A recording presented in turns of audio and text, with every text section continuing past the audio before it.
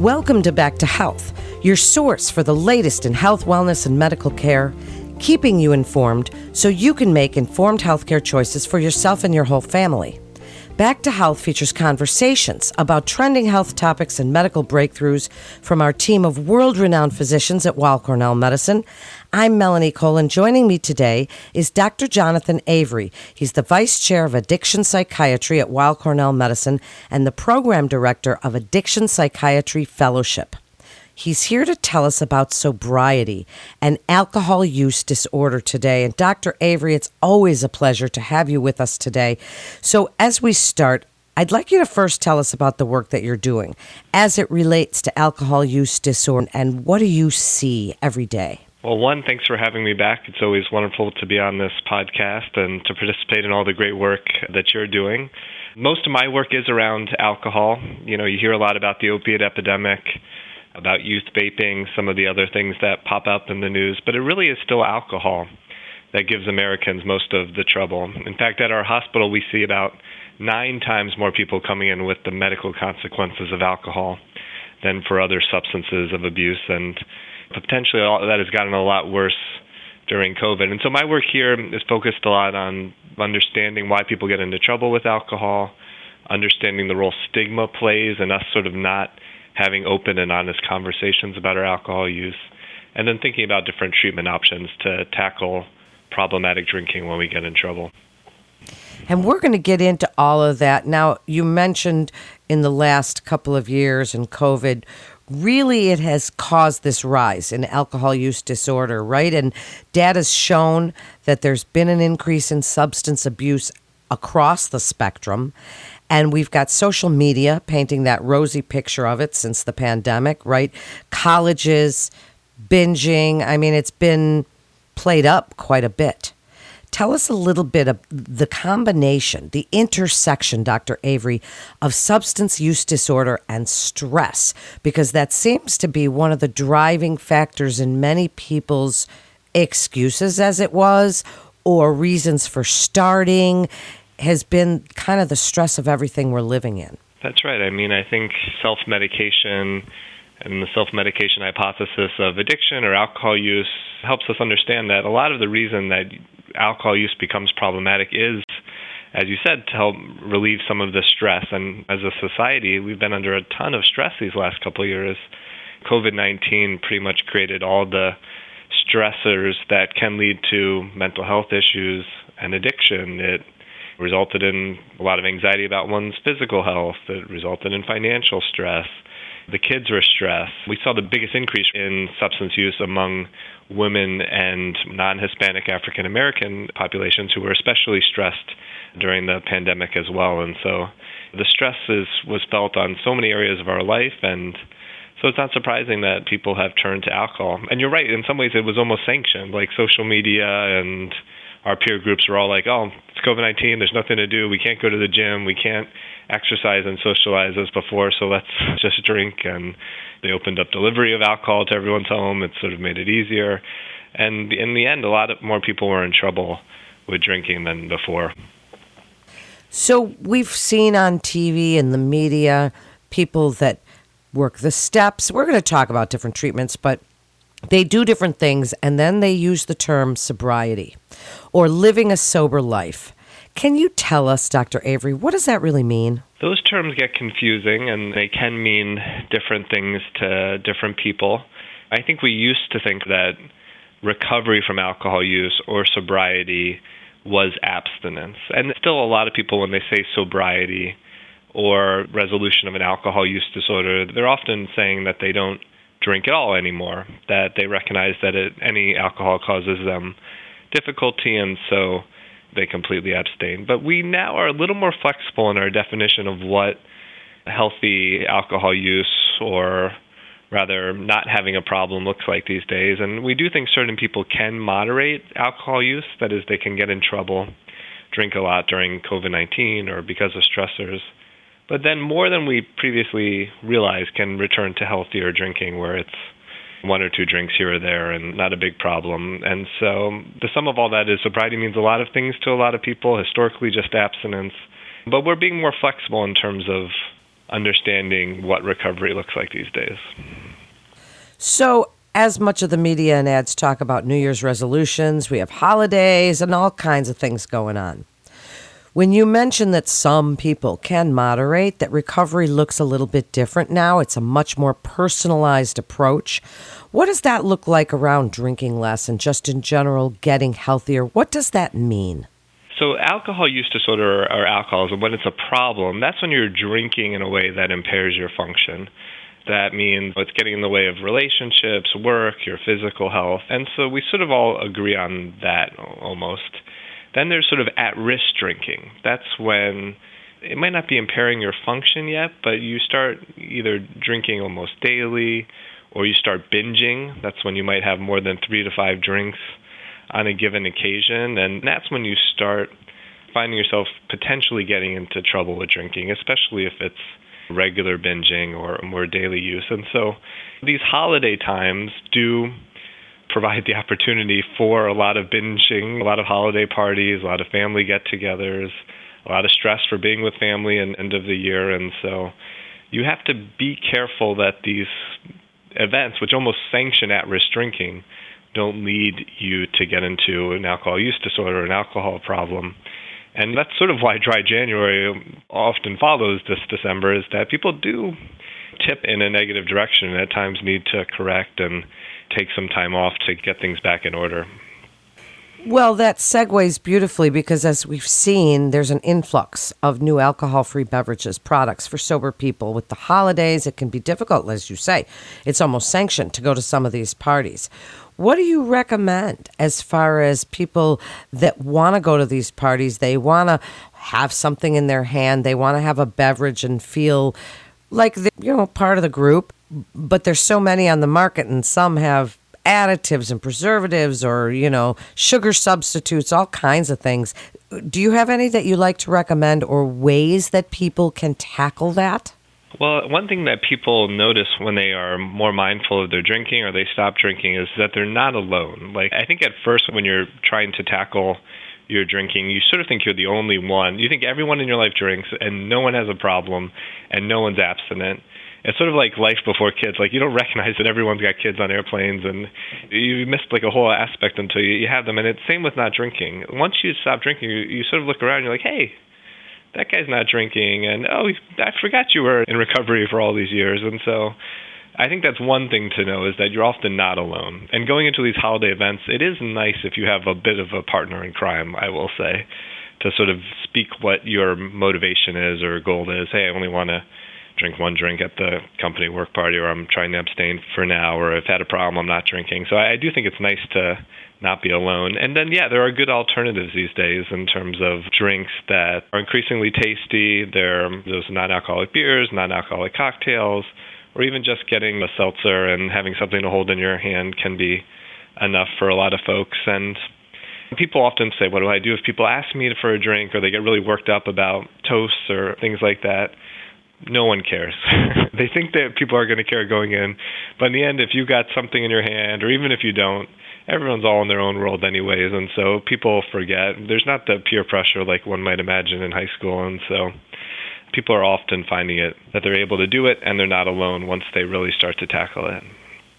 I agree with you. No one really notices that stuff. As you said, they're not alone. I'd like you to tell us about some resources, things that you recommend, that you can mention to help people that are living a sober life or that are in recovery or even trying to moderate, support, so they feel like they've got a community and people that can help them in times of stress. We've seen, again, on TV and stuff, people call their sponsors, that sort of thing. Tell us what resources, when you're working in addiction psychiatry, Dr. Avery, what resources do you recommend to people to really help them stay on track if they've made this decision? So the bad news about COVID-19 caused a lot of stress, caused havoc in all these areas of our life, mental health crisis, addiction crisis. The big silver lining from COVID-19 is that it did increase the menu of options of treatments and supports that are available to folks and have made them increasingly available even from your own living room. And so that menu looks like the classic menu, 12-step groups, AA, been around for 100 years. You work the steps, you get the sponsor. But it's not for everyone. It can be time-intensive. Sort of the in-person nature of it can be tricky. There are now Zoom 12-step groups, so you can Zoom in these days. But there's plenty of AA alternatives as well. Some of the big free peer-based ones are things like Smart Recovery. There's different mindfulness-informed groups that one can join. And so there's increasingly a lot of options, often available by Zoom or online. Also now, there's good medications to treat alcohol use disorder. There's meds that help you drink less. There's meds that help cement abstinence. And these meds you can get from your internal medicine doctor. There's also now online platforms. If you just look up medications for alcohol use disorder, you can log on to an app and get them delivered to your house with a short visit with a clinician. And so those are increasingly available. There's also good therapies. And when you're really struggling, there are outpatient rehabs and inpatient rehabs that have been around for a while. But often people are trying to tackle these new, often online, but I do think in person's nice too. But there's plenty of interventions for however you think you might want support. And that's been one silver lining of this COVID-19 mess. Wow, I didn't even know about some of those, Dr. Avery. That was so informative. One of the things that I've seen over the years with my friends, family, if one partner has had alcohol use disorder, substance abuse, any of those things, but the other partner does not, and they like to have a drink now and then. They like to have a glass of wine or champagne or whatever it is, a beer, but their partner is abstaining. Do you have some advice for those kinds of that are like, okay, now what do we do? Or people that are just starting a recovery program, but they've got a partner that really doesn't have that issue? Yeah, there are a couple of aspects to this that are worth addressing. One is that, alcohol use does impact the whole family, and family members can a range of responses to it. And so, we're often, one, incorporating family into treatments, and two, encouraging family members to their own support as a loved one's going through this. And there are, just as I described the groups for folks struggling with alcohol use, there are similar groups, Al-Anon, a therapist-led group called CRAFT, a range of other online and in-person supports for families so they can get the support to figure out how to tackle their loved one's use best for them. And then when you are in recovery and the people around you or a loved one are drinking some or drinking little, I think the main thing is to just communicate as you would with any issue in a relationship, sort of what your hopes are or what your needs are or what you need for abstinence. And then similarly for the loved one who wants to drink, I think just being open and honest about what that looks like, how we can do it in a way that's respectful of each other. And, that can be hard. If the loved one's not stopping drinking while it's really triggering the other, there's some deep relationship issues there that are worth exploring, or the role of alcohol use in the loved one. At times when someone struggles with drinking or mental health, they become the identified patient, so to speak. But really it's the whole system that needs, some work in order to make everyone happy going forward. And so I think the key really, though, is being open, honest about everything, getting the help when you need it, and then hopefully that'll lead to good outcomes. Well, I think that's a great point that you make, and families need to be involved in that recovery and treatment for all kinds of use disorders. And as we get ready to wrap up, Dr. Avery, I would like you to offer your best advice. You've mentioned some treatment options. You've mentioned when some red flags function, daily activities, that sort of thing. I would just like you to summarize for us what you want friends and family to do if they suspect a person of serious issues with overuse of alcohol. To whom do they turn? I'd like you to just offer your best advice for what we've been seeing in society and how we can kind of wrap our heads around this alcohol consumption that as a society has been sanctioned, but yet can be really detrimental to people.